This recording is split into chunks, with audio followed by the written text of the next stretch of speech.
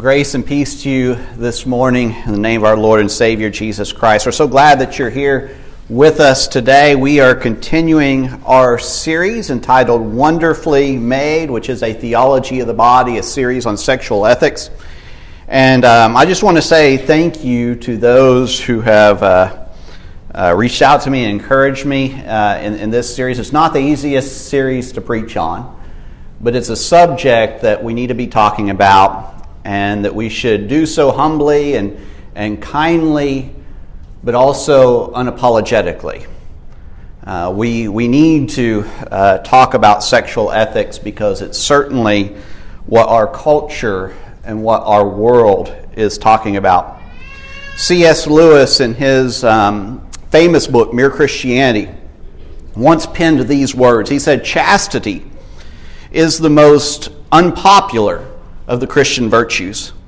There is no getting away from it. The Christian rule is either marriage with complete faithfulness to your partner or else total abstinence." Now, this is so difficult and so contrary to our instincts that obviously either Christianity is wrong or our sexual instinct, as it now is, has gone wrong. One or the other. Of course, being a Christian, I think it is the instinct which has gone wrong. Sometimes it's hard for us to understand where we are because everything seems so normal. We are immersed into a culture when we are born, and we may know nothing else. When we pick up the Bible or even a book that was written a long time ago, the world in the Bible or the world in an ancient book seems so foreign to us. And we struggle to grasp how life was or even how life should be. And this is especially true when it comes to the topic of sexuality.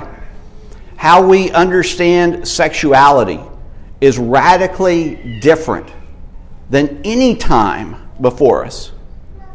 It has infused all aspects of our culture in ways that we ourselves are not always completely aware of. Never has sexuality been what it is today. And we must answer the question that C.S. Lewis raises in Mere Christianity. Either the Bible is wrong or the culture is wrong. Either God is wrong or society is wrong. Both cannot be true. And we must choose. Will we follow God or will we follow the majority? What is going to be our source of wisdom? Do we look within ourselves for wisdom, or do we look outward to God? And those are important questions. They are serious questions, and we answer them whether we realize it or not. We answer them by how we choose to live our lives. And we may ask ourselves, well, why is this so difficult? Why is it so confusing? One of the reasons a subject like sexuality is so challenging is because of how we arrive at what we believe about morality. Now, we would like to all believe that we are rational beings who carefully consider the evidence and then arrive at truth. But that's just not so. And Carl Trueman describes how views change and how we come to determine what is acceptable and what is not. He writes this. He says, "We tend to pick up the intuitions of the world around us, internalize them, and make them our own. We don't always think in terms of first principles when we think about morality. A good example might be provided by the gay marriage issue. Most people have not come to find gay marriage acceptable by reading heavy tomes of sexual ethics or sociology. Most people have gay friends or have seen attractive images of gay couples in things like the sitcom Will and Grace. It's not that they've been convinced by argument. It's that their intuitions have been shaped by broader cultural patterns." I found that very helpful in approaching this notion of the modern self. It's not that we get up one morning and decide, let's be expressive individuals. The very air we breathe shapes, tilts, and bends our intuitions towards that result. Truman's description of how views change is fascinating.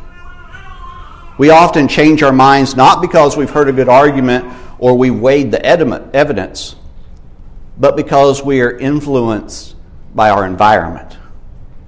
We accept things without contemplating if they are good or true or beautiful. We embrace what is in the culture without ever considering if this is truly what God wants. When it comes to what we believe, especially regarding big issues, we should pause and ask ourselves, how did I arrive at this conclusion? Am I being influenced by the culture? Do I believe this because it's just something that I want to believe? Or have I put more thought into it? Did I study God's Word? Did I consult experts? Did I research the evidence? Sometimes we accept changes without even noticing that we've done so. They happen so slowly that we cannot pinpoint a time when the change took place. And we've seen a lot of big changes recently related to sexuality. But many of these changes were in the works for years and years before they happened. One example of this is how sexuality is now tied to identity. This is something that has never happened before in the history of humanity. It is completely new. Before, sexuality was always seen as a behavior. It was something that you did. It was never who you were. And Carl Truman, again, has written extensively about this. And I want you just we're going to take a few minutes and listen to him explain how sexuality is understood today. And so watch this brief video where he explains this. Mistakes that Christians often make about LGBTQ plus stuff is we tend to think of sex in terms of behavior. What behaviors are acceptable and what are unacceptable. For an LGBTQ plus person, somebody involved in that movement, yes, there are behaviors, there are clear sexual behaviors that serve to define that movement to some extent. But underlying it is the idea that actually what's going on is a matter of identity. The LGBTQ plus movement really rests on the idea that fundamentally definitive of who you are is not so much how you behave sexually, but the sexual desires you experience. Those are the things that define you as being who you are. So you can be a gay person who never engages in sexual activity. If your desires are for somebody of the same sex, then your sexual desires for somebody of the same sex, then you are a gay person, even if you never engage in any kind of physical gay sexual activity. That's an interesting development. Partly it's virtually unprecedented in human history that we now define ourselves in terms of our sexual desires. So there's an element of historical novelty about this. And secondly, it's an important point for Christians to grasp. If we're going to understand the temperature, the political temperature that surrounds these discussions, it's often said, why is it such a big deal that a cake baker won't bake a cake for a gay wedding? Well, it's a big deal for the LGBTQ plus community because in refusing to bake a cake for the gay wedding, you're not simply depriving that person of an item of food, you're actually denying their identity.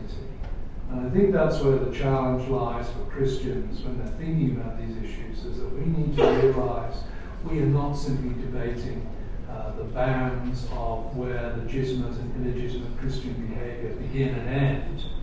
We're actually debating what it is that constitutes us as human beings. Should we define ourselves in terms of our sexual desires, be those desires gay or straight, or should we define ourselves using some other register or point of reference? For Christians, of course, our identity is not to be rooted primarily in inner feelings, desires, be they sexual or otherwise. Our identity is to be rooted by the fact that we are created in the image of God and united to Christ. And the Bible makes it very clear that that status we have, that identity we have, comes with certain imperatives relative to our behavior, some of which involve the nature of our sexual behavior. So it's not to say that we're to play the game of sexual identity. We just need to come up with a different sexual identity to that of the LGBTQ movement. We need to realize that our identities are not fundamentally or primarily sexual anyway. We're rooted in the image of God, rooted in our union with Christ. And that brings with it a framework of behavior, of which sexual behavior, celibacy outside of marriage, chastity within it, is an important part of who we are and how we are to behave.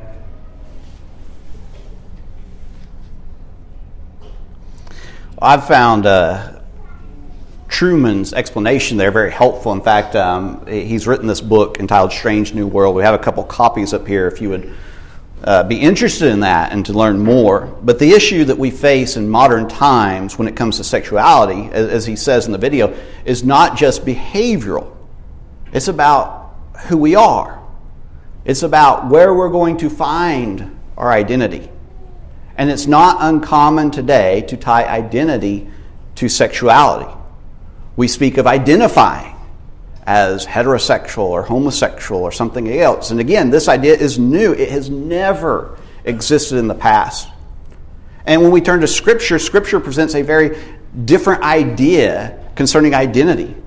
For Christians, we find our identity in who God created us to be, and we find our identity in Jesus Christ. And this is important for the text that we want to look at today. Sexuality has become so elevated and idolized in our culture that there are some things that we ourselves refuse to consider. The culture has even influenced the church.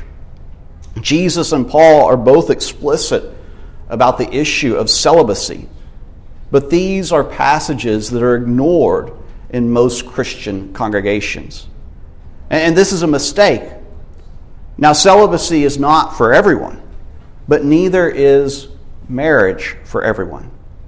And when we take celibacy off the table, we make it more difficult on people who do not want to get married or people who may be wrestling with same-sex attraction. Celibacy also does not have to be a permanent status. And so a person should, for instance, remain celibate until they are ready to get married. A person who loses their spouse may choose to be celibate for a period of time or for the rest of their life. And when we refuse to talk about celibacy, we're robbing these individuals of an important understanding of their status in life. And so before we unpack this more, I want us to look at two of the passages on this subject which are most clear. The first is found in Matthew chapter 19, and this comes right after Jesus' teaching on divorce. And here he's having a conversation with his disciples, and it says the disciples said to him, "If such is the case of a man with his wife, it is better not to marry." But he said to them, "Not everyone can receive this saying." So in other words, this is not for everyone, but only those to whom it is given. For there are eunuchs who have been so from birth, and there are eunuchs who have been made eunuchs by men, and there are eunuchs who have made themselves eunuchs for the sake of the kingdom of heaven. Let the one who is able to receive this, receive it. And so he says there are some who choose to remain celibate for the purpose of devoting themselves to God's kingdom.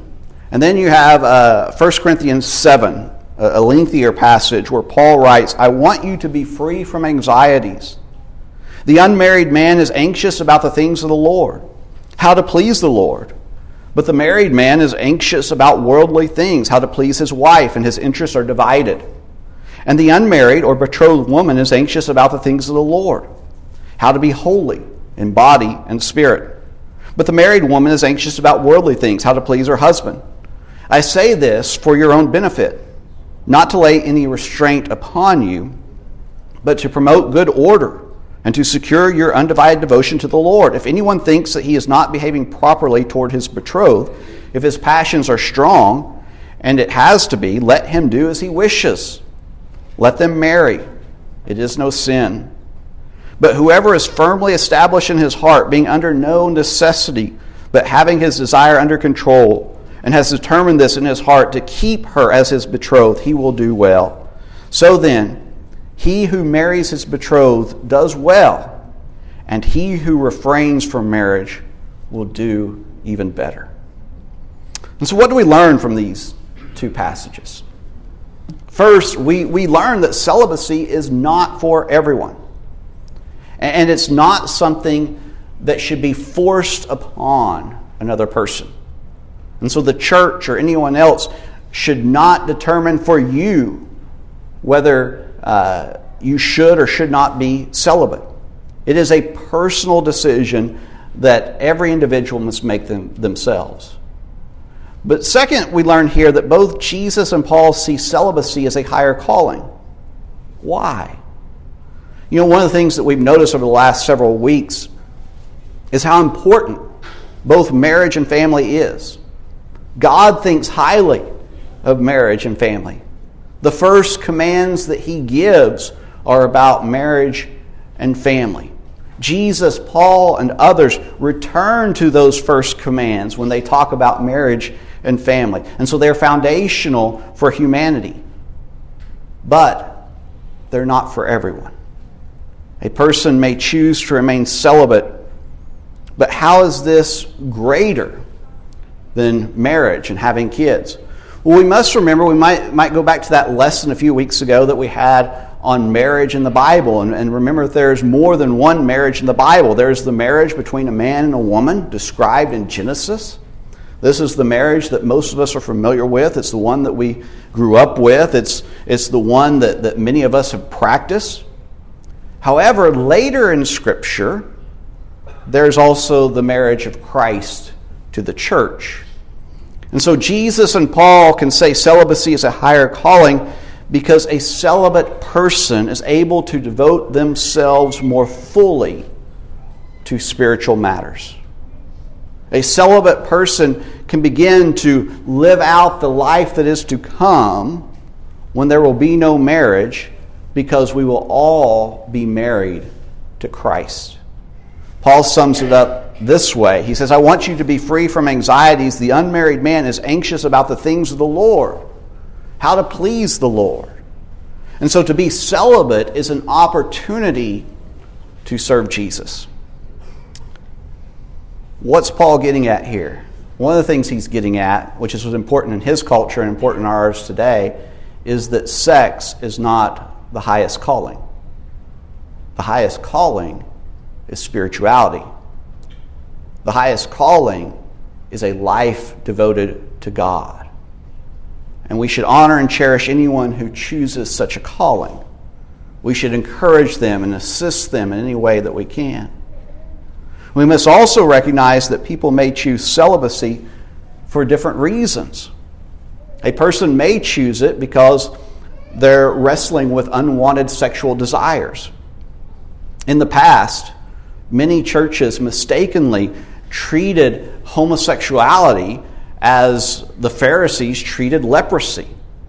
It was something that you did not talk about and you tried your best to avoid. We created an environment where people were afraid to discuss their feelings and attractions. And this is something that we're going to have to get past. We are all different, and we all struggle with different temptations. And church should be the one place that we feel comfortable discussing what it is that we are tempted by. If a person chooses celibacy for religious reasons or because of sexual temptation, then we as Christians have a responsibility to support them. Why? Because we are brothers and sisters, we are sons and daughters, we are mothers and fathers in Christ. And those are more than just labels. We are family. We were not created to be alone, as we read in the book of Genesis. This is true whether a person chooses celibacy or not. We have a responsibility to Christians who choose a celibate lifestyle. We have a responsibility to young singles, to widows, and to widowers. We have a responsibility to orphans and others who find themselves abandoned by their families. We are to open our homes and open our tables to people around us. All Christians are to practice an open table policy. We are to live as relatives in Christ. And we should do this at all times. But we have to start somewhere. And so as we're thinking about this today, I have a suggestion. Let's start with Sunday. Let's start with the Lord's Day. Couldn't we all agree to act like the Lord's people on the Lord's Day? I don't think that's asking too much. And here's what we can do.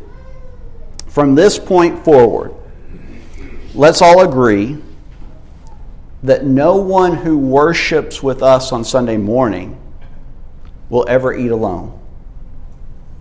And so if you are a widow or a widower, you get an invitation to lunch from someone.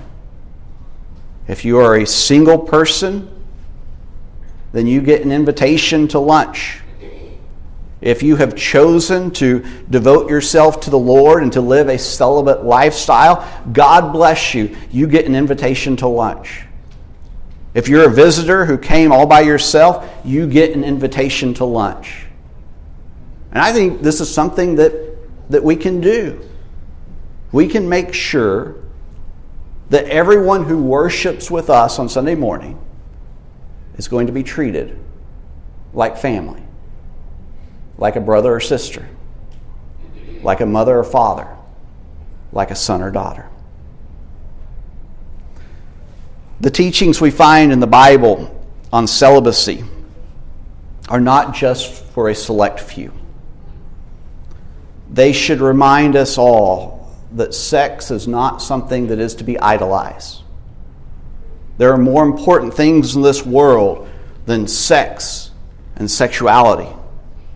The highest calling a person can devote themselves to is to following Jesus. And we are here this morning to remind ourselves of this calling and to support one another in this calling. We are Jesus followers. And because of this, what we do with our bodies matters. It matters to God, and it matters to the people around us. And so may we live in such a way that brings glory to Christ, who laid down his life for us. Let's pray. Father, we come before you this morning, and we thank you for all that you've done for us. We thank you for blessing us with life. We thank you for giving us the wisdom of your holy word so that we do not have to look within for truth and wisdom, but that we can look to you and realize that you know better than we do. That we live in a confusing world. And it's sometimes hard to know what it is that we should do, but when we need guidance, we're grateful that we can always turn to you and to listen to what you have to say and to humble ourselves before you and to follow you. Father, we've learned this morning that you have given us a high calling. There are many priorities in this world. We're busy people because we have priorities, but the greatest priority, the greatest calling is to follow you. May we do this, and may we encourage one another in this. We're so thankful for Jesus, who has taught us how to do this. And we pray this in his name. Amen.